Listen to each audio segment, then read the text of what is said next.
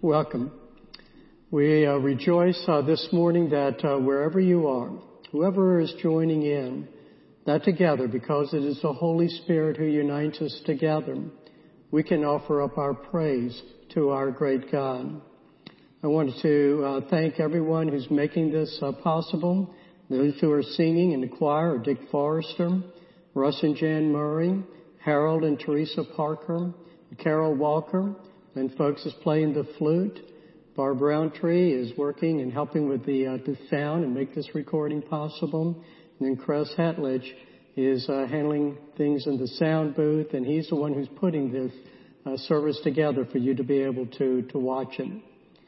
Let me take this time also again to reiterate before anyone who needs help, particularly now that we are in shelter in place.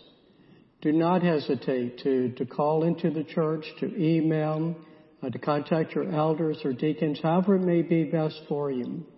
There are people willing and who can go to the store for you, go to the pharmacy. Do not hesitate to ask for help. Let me also thank everyone who has sent in their contributions or donations and offerings. It was overwhelming what you said last week. And we need to continue that. So I just encourage you to continue as part of your own worship of sending in your offering to the church. Now let's prepare our hearts for worship.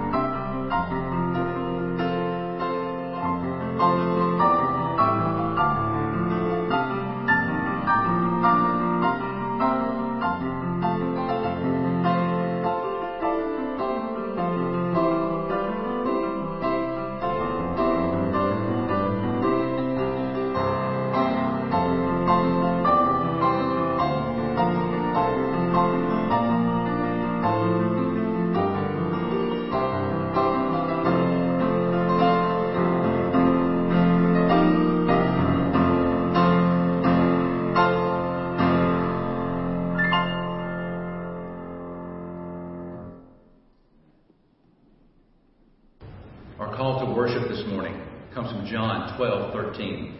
Hear God's word. They took palm branches and went out to meet him, shouting, Hosanna! Blessed is he who comes in the name of the Lord. Blessed is the King of Israel. Let's sing together in worship.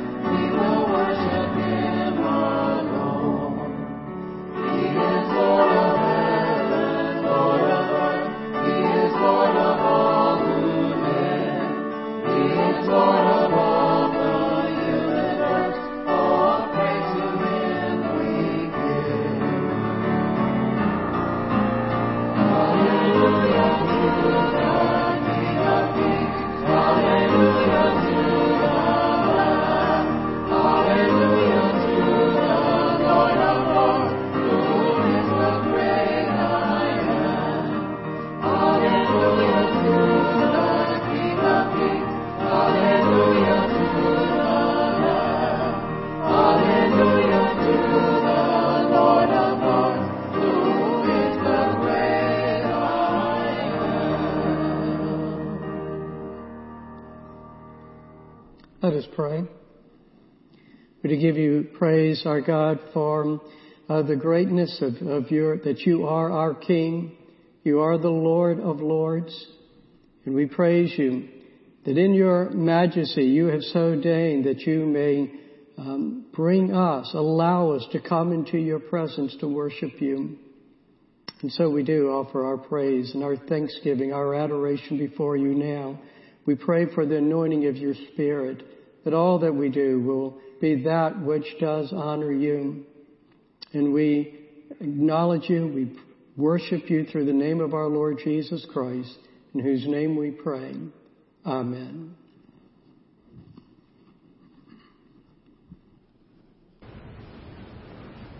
Our confession of faith this morning comes from the Apostles' Creed. Christian, what is it that you believe?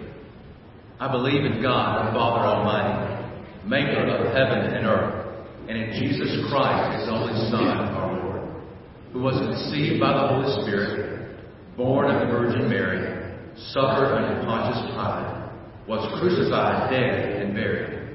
He descended into hell. The third day he arose again from the dead. He ascended into heaven and sitteth on the right hand of God, the Father Almighty. From thence he shall come to judge the quick and the dead. I believe in the Holy Spirit, the Holy Catholic Church, the communion of saints, the forgiveness of sins, the resurrection of the body, and the life everlasting. Amen. Our scripture reading today comes from Zechariah 12:10 through 13:1. I'm reading from the ESV.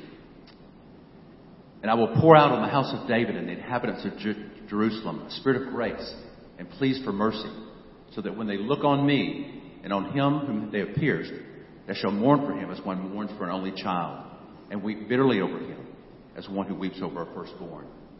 On that day, the mourning in Jerusalem will be as great as the mourning for Hadad-Rimmon in the plain of Megiddo.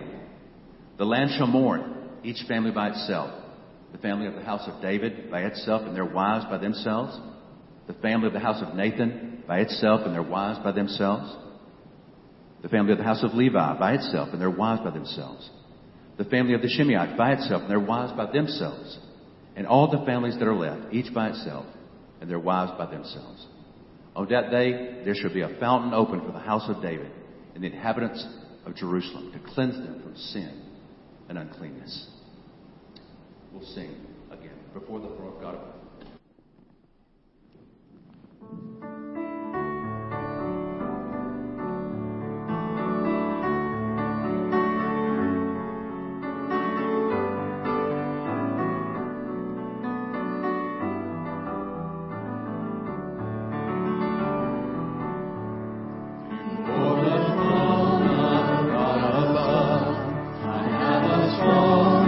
Perfectly, of faith I believe.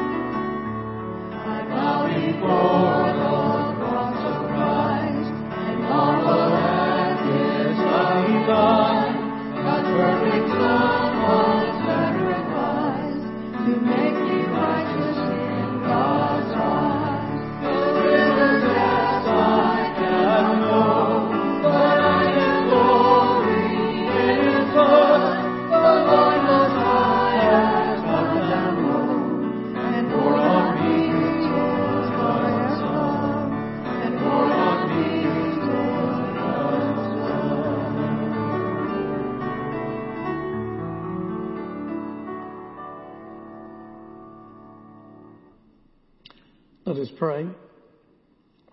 We do give you thanks, our God, again for our Lord Jesus Christ, that before your throne we have a strong and a perfect plea, that there is our great high priest, that because upon that cross he has satisfied your justice, that he has purchased us by his blood. We know now that we may come to you and pray and know that you hear our prayers as God our Father.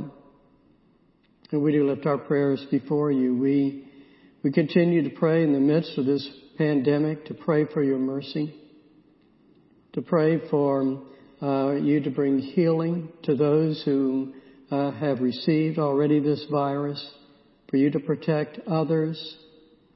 Our Father, we know that this is worldwide, and we pray for the world, for your protection and for bringing this pandemic to an end. But today, this morning, we think of our own community. And we pray for our neighbors. We pray for those in our family. We pray for ourselves, for your protection. We pray, our Father, for those who are serving us at Good Samaritan. We pray for the nurses there, the doctors, those who are working to protect us, to treat those who are ill. And we pray for them. We know that they are growing weary just physically and mentally and emotionally. And we pray that you would sustain them, that you would uphold them. We pray that for all the nurses and doctors throughout our area in their different offices, and for those who are serving as nurses, aides and assistants in the nursing homes and the retirement homes. Again, we pray for your protection of them. We pray for your protection of their families as when they go home. We pray that you would give to them, to their families, a sense of your peace. And our Father, we pray all the more as well for everyone who is playing their roles, for those in our local governments, decisions they must make, for those who are in law enforcement, their decisions, they must expose themselves to danger each day, those who serve as the emergency medical technicians, those in our fire departments, everyone who has a role in which they must go where need is there. And so we pray for them and thank you for them. We thank you for those who are working in the stores, the local stores, to provide us with our necessaries, our food and other supplies. And we pray for your protection of them. For everyone who's in some kind of service business, and they are carrying on their work so that we can again have our needs met. We pray for ourselves to exercise the discipline that we need to take. To protect ourselves, to protect our loved ones, to protect our neighbors. It is becoming a growing hardship. And yet this is what you have called us to do, and you've given us the privilege to care, to show our love for one another. May we be faithful and active in our contacting by phone and the other means that you have given to us, email and text messages, all these other ways, so that we can let each person know that they are not forgotten. So may we be faithful in lifting each other up in our church family. And then our Father, you know our needs of each one. You know, you're with each one right now who is listening to this prayer, wherever they may be. And I pray for your blessings upon them, your mercies upon them, for you to uplift them, for them to sense your presence that is with them, to know that they are not alone. And I pray that you would answer their prayers for their loved ones who are throughout this country and throughout this world, that you would answer their prayers. And then all the more may you receive the worship that we're offering to you in our different homes. We are worship that we're offering you together as the body of our Lord Jesus Christ, united by his Holy Spirit. It is in his name that we pray. Amen.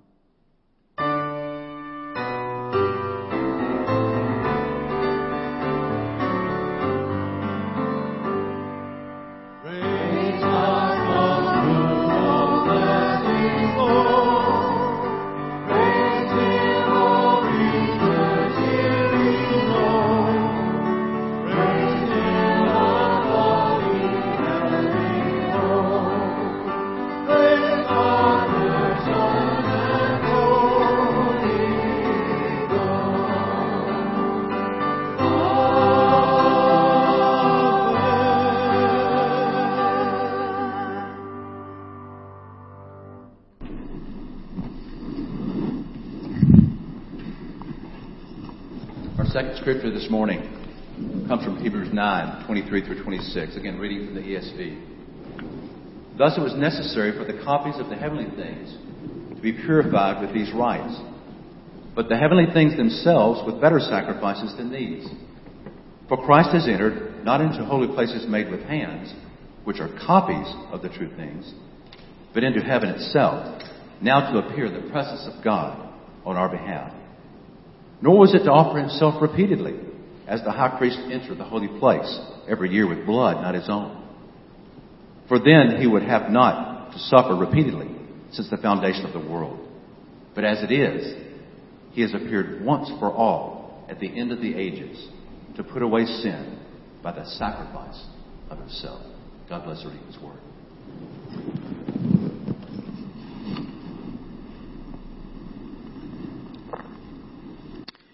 Well, it is December 1976, and I have just turned in my final exam. It was for American novels. I've stepped out of the room. I am walking down the stairs, and the reality hits me. I have finished. I have completed my last exam of college, and I knew I had aced it, by the way. I'd finished the race of college. No more classes, no more papers, no more examens, and I'd finished well. It is still fresh in my memory, just that feeling that I had. Well, we're going to look this morning at a far greater finish of a far greater work. And we're going to look at the one who passed his test and accomplished perfectly the goal that he was sent to do. Look with me in John chapter 19. We're going to begin with verse 28, going through verse 37. If you're at home and you've got the bulletin there on the screen, you can use that or just open up your Bibles. So let's begin with verse 28.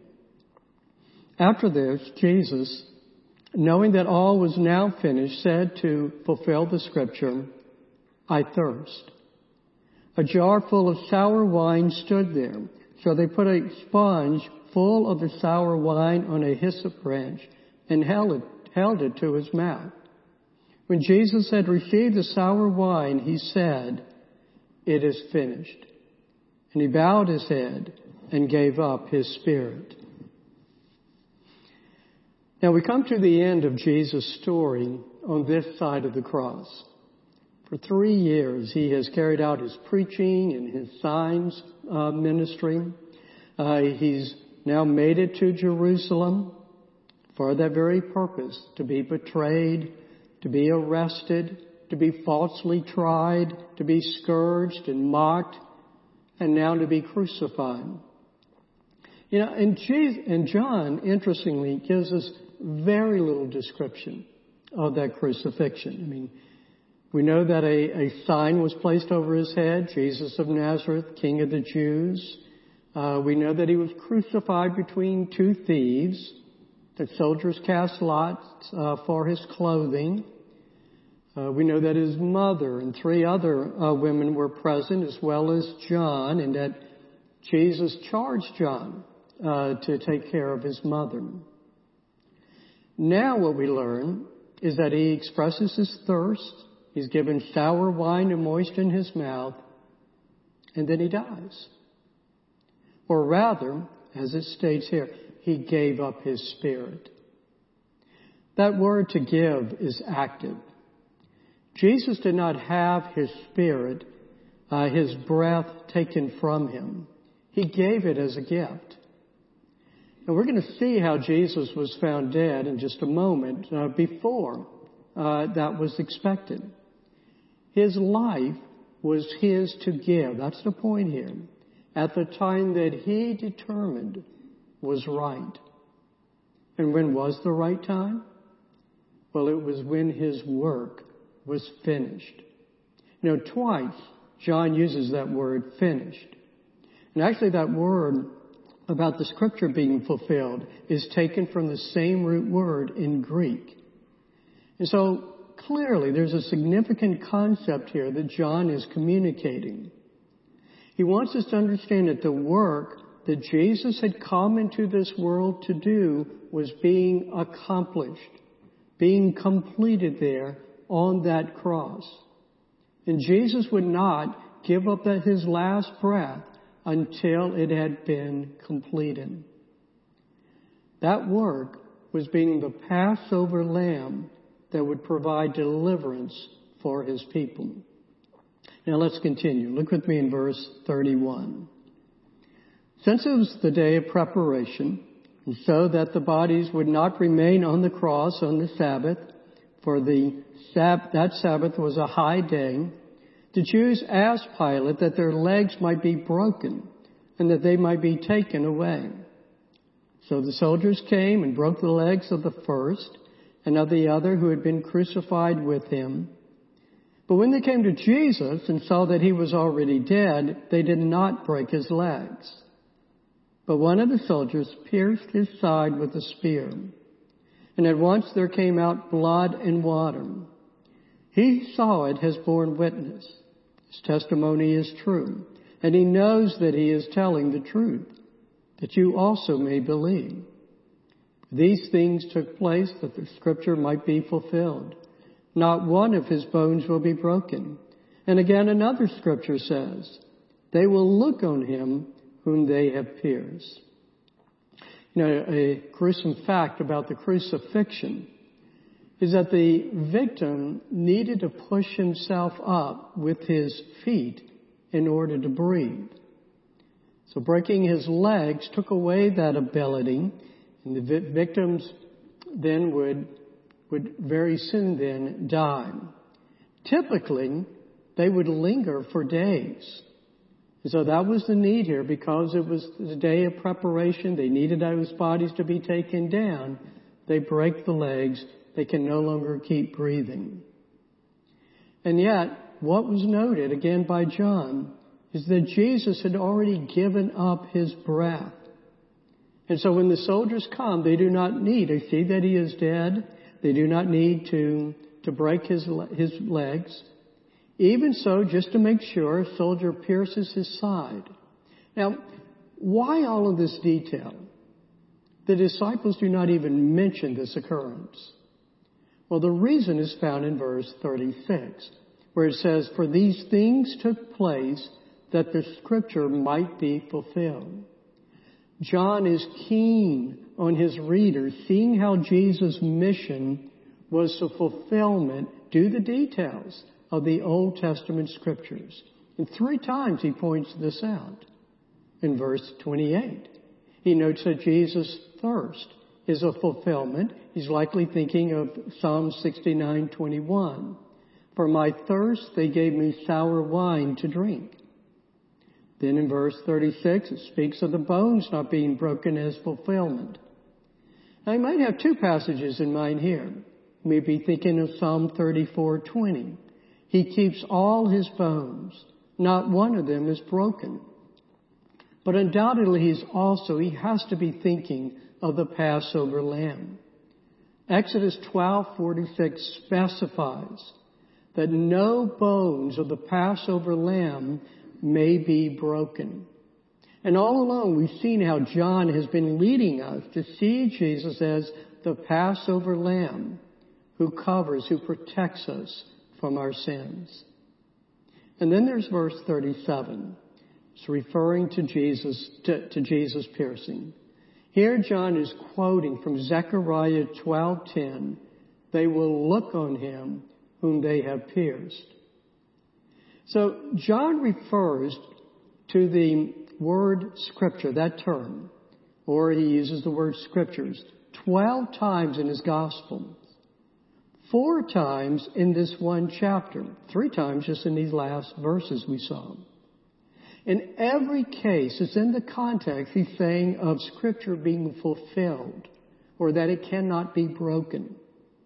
And so clearly his message that he's trying to communicate to us is that Jesus' mission, and especially here his death, it follows what is the prescription for the Messiah. Jesus' death, far from disproving that he is the Messiah, actually all the more proves his claim to be the Messiah, the Son of God. And that sign placed above his head stating King of the Jews, what John is telling us is that it proclaims the truth. And it is testified by the Jewish scriptures. Look back with me again here at the incident of the bones and the piercing, because that incident especially demonstrates this. You know, Jesus could control his speaking about his being thirsty. He could be saying to himself, I need to say that I'm thirsty to fulfill Scripture. But this breaking of the bones, the piercing of the side, he had no control of. The soldiers came there intending to break his bones, but because he had died, they did not. And yet then still, for some reason, they still pierce his side. And so what they do is unknowingly fulfill the Scriptures. So John is saying to us, see how God so works the details that all the Scriptures are fulfilled. So let's turn now to our lessons. The first lesson to learn is this. It's how the work of Jesus was completed there upon that cross. What did he mean when he said, it is finished? Or to put the question another way, why did Jesus die? Well, we know that Jesus came to save us, don't we? It's clearly stated in John 3:16-17. For God so loved the world that he gave us his only Son, that whoever believes in him should not perish, but have eternal life. For God did not send his Son into the world to condemn the world, but in order that the world might be saved through him. So the question here is, from what does Jesus save us? Well, Scripture uses a number of terms to talk about this. One word is condemnation. In Romans 8:1, we are told that there is therefore now no condemnation for those who are in Christ Jesus. He has saved us from condemnation. There's the term judgment. We are saved from judgment. Again, in Romans 2:5. Paul is speaking here that because of your hard and impenitent heart, you are storing up wrath for yourself on the day of wrath, when God's righteous judgment will be revealed. Jesus' death on that cross, they're saving us from that day of wrath, that judgment. You know, it is Jesus who specifically uses the term hell. In Matthew 10:28, he says, do not fear those who kill the body, but cannot kill the soul. Rather fear him who can destroy both soul and body in hell. So we're to understand that Jesus came to save us from condemnation, from judgment, from hell. These things await us because of the guilt of our sins. But Jesus saves us. How then does he save us? What is happening on that cross that he finished, that he completed? Well, there is much that's taking place on the cross. A lot of theology books have been written about this.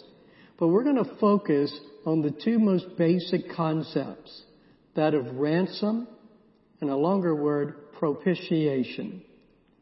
Look with me first of all about ransom. Now, Jesus stated this clearly as his mission. You can find it in Mark 10:45. He says, for even the Son of Man came not to be served, but to serve, and to give his life as a ransom for many. There are other scriptures that use this concept. I'm just going to select just a handful of them. First, from 1 Timothy 2:5-6. For there is one God, and there is one mediator between God and men, the man Christ Jesus, who gave himself as a ransom for all. Well, let me go to 1 Peter chapter 1. Knowing that you were ransomed from the futile ways inherited from your forefathers, not with perishable things such as silver or gold, but with the precious blood of Christ, like that of a lamb without blemish or spot. We're to go to the last book of that glorious worship that's taking place in heaven in Revelation chapter 5, when all the saints and the elders and have gathered for worship, and they say to Jesus, "Worthy are you to take the scroll and to open its seals, for you were slain, and by your blood you ransomed people for God from every tribe and language and people and nation." This concept that is behind ransom is simply this. It's the paying the price to redeem, to gain back, or to deliver a person or an object that's in the possession of another. We redeem an object that we put down for security, for example, in a pawn shop. In the ancient world, slaves could be ransomed. They could even ransom themselves to gain their liberty. We know about kidnappers who demand a ransom payment to release their captives. So in terms of what Jesus did on the cross, He paid that ransom payment for us to release us from the slavery that sin had over us, sin's dominion. And as long as we were under that dominion of slavery, all we could expect was God's judgment to fall upon us. Well, Jesus ransomed us from that slavery. As Peter again had noted, He redeemed us with His precious blood. That was the ransom payment for us. This would have us then ask the question, why blood should be the payment? Well, the reason is found in the second concept, that term propitiation. Let me give you a couple of verses with this. First from 1 John 4:10. "And this is love, not that we have loved God, but that He loved us and sent His Son to be the propitiation for our sins." And then from Romans 3:23-25. "For all have sinned and fall short of the glory of God, and are justified by His grace as a gift, through the redemption that is in Christ Jesus, whom God put forward as a propitiation by His blood, to be received by faith." Propitiation means this. It is to turn away the wrath of God. Our sins bring on us the wrath of judgment. That wrath must be appeased. And it can only be appeased by justice. That is, by a just sentence being carried out. That judgment was carried out on Jesus on the cross. Now, why could God not simply forgive our sins without the sacrifice of Jesus? Well, a passage that we've already read from Romans goes on to explain. This is Romans 3:25-26. "This was to show God's righteousness, because in His divine forbearance He had passed over former sins." Okay, so He's holding back. "But it was to show His righteousness at the present time, so that He might be just and the justifier of the one who has faith in Jesus." Again, God had been holding back on judgment. But if He is to be a just, a righteous God, He must at some point act toward our sin with justice. And we all like mercy. Even so, we would not be pleased with a judge who would not carry out just sentences. We would protest. We would say there is no justice. Well, understand that justice took place on the cross. The penalty for our sins was paid. The just wrath of God was satisfied as Jesus bore our sins and the penalty of those sins upon His shoulders. This is what Isaiah 53 is all about. Let me read some verses from that great chapter. "Surely He has borne our griefs and carried our sorrows. Yet we esteemed Him stricken, smitten by God and afflicted. But He was pierced for our transgressions. He was crushed for our iniquities. Upon Him was the chastisement that brought us peace. and with his wounds we are healed. All we like sheep have gone astray. We have turned every one to his own way. And the Lord has laid on him the iniquity of us all. It is this work, this bearing of our iniquity, this receiving the just punishment for our sins, that is the work that Jesus pronounces as finished. Now, I was quoting from Isaiah, and that leads us to the next lesson. And that is to see how Jesus in his work was all foreshadowed, all prophesied for us in the Old Testament. It's interesting that the scriptures John uses to present as fulfilled. If you were to go back to those passages, at first relevance, or at first glance, they don't seem to be relevant. Actually, none of those scriptures from the Psalms and from Zechariah that John's referring to, they do not state specifically that they're prophesying events. They don't state specifically that they're prophesying about a Messiah or work that's going to be done on the cross. Now, let's think of John for a moment. Certainly, while John is there at the cross, he's not making these links. But he does give for us a clue for his method. And when he does begin making these links, back in chapter 2 of his gospel, it's in the story in which he's recounting Jesus cleansing the temple. Let me read that to you from John 2, 16 to 22. And Jesus told those who sold the pigeons, "Take these things away. Do not make my Father's house a house of trade." His disciples remembered that it was written, "Zeal for your house will consume me." So the Jews said to him, "What sign do you show us for doing these things?"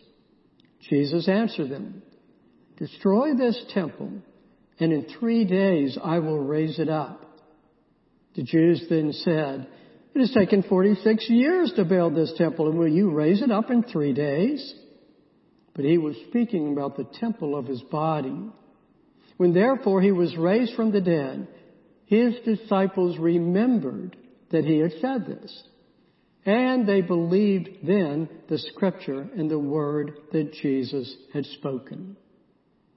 Now that verse about the disciples remembered, when they are remembering about the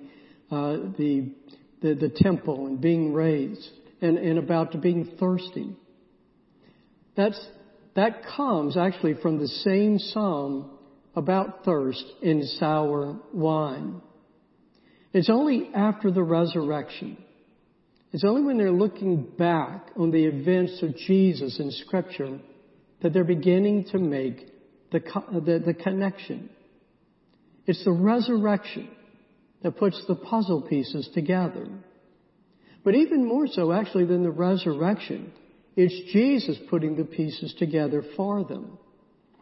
Even after the resurrection, Luke records for us in his gospel in chapter 24 how Jesus had to teach them that everything written about me in the law of Moses and the prophets and the Psalms must be fulfilled. And then it says, then he opened their minds to understand the scriptures. There's that word fulfillment again. Jesus' point to his disciples, what John and the other New Testament writers took to heart, is simply this. It's that the narrative of the Old Testament, it's leading to something. And it's leading to fulfillment by Jesus. Jesus is the true Israel. Jesus is the true king. Jesus is the true prophet. He is the true priest. And so the story of Israel, of David, of the prophets, and of the priests, they are his story. And they are made complete. They are fulfilled by him. Now Jesus was speaking with that mindset when he had said, destroy this temple, and in 3 days I will raise it up. What he's saying is, what he's teaching is, I am the temple. And then when you take it to the cross, all those other Psalms in Scripture are being fulfilled. He's saying, I'm the thirsty one. And it's in my suffering that this sour wine is given to drink. I am the Passover lamb, whose bones could not be broken. I am that righteous man in Psalm 34 whose bones were not broken. I am the one in Zechariah who was pierced. John looks back at the cross. He studies his Scriptures. And with the prompting of his risen Lord, he makes these connections. It goes off into his head. Aha! Jesus, I understand now. The things that he does, the things that happen to him, the circumstances that surround him, they are fulfilling. They are being made complete. The narrative of the Scriptures, which for John are what we would refer to as the Old Testament. So John wants us to know that the story of Jesus is not an add-on. It is not a story that's included in a book of miscellaneous short stories. No, his work of redemption, of ransoming his people and satisfying the just judgment of God, it fulfills the stories of the Exodus, of the temple and the building of the temple and what it all represents.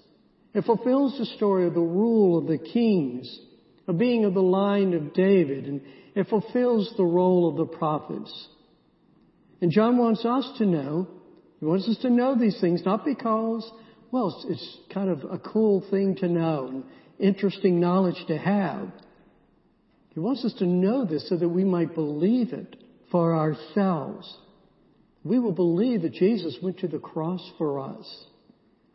As he states in verse 35, he who saw it has borne witness. His testimony is true, and he knows that he is telling the truth, that you also may believe. John will be even more clear about this intention of his in the very last verse of his gospel, in which he writes, that you may believe that Jesus is the Christ, the Son of God, and that by believing you may have life in his name. The story of Jesus is the true story of all Scripture. It is the story of the Christ, the Messiah, who is the Son of God, dying to save you from the power and the guilt of your sins. It is the true story that if you will believe it, if you will believe Jesus and in Jesus, you will have eternal life. Will you not join in that story as one of his followers? We give you praise, our God, for our Lord Jesus Christ.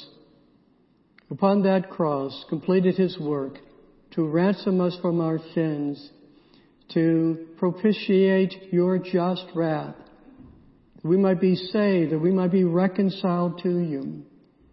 Thank you for this great work that he has completed for us upon that cross. In his name we pray. Amen.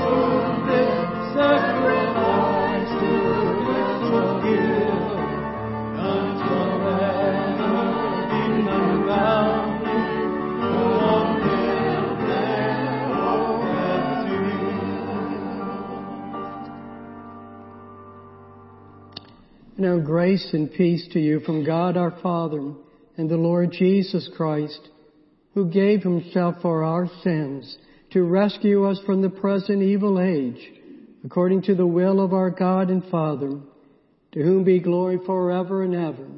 Amen.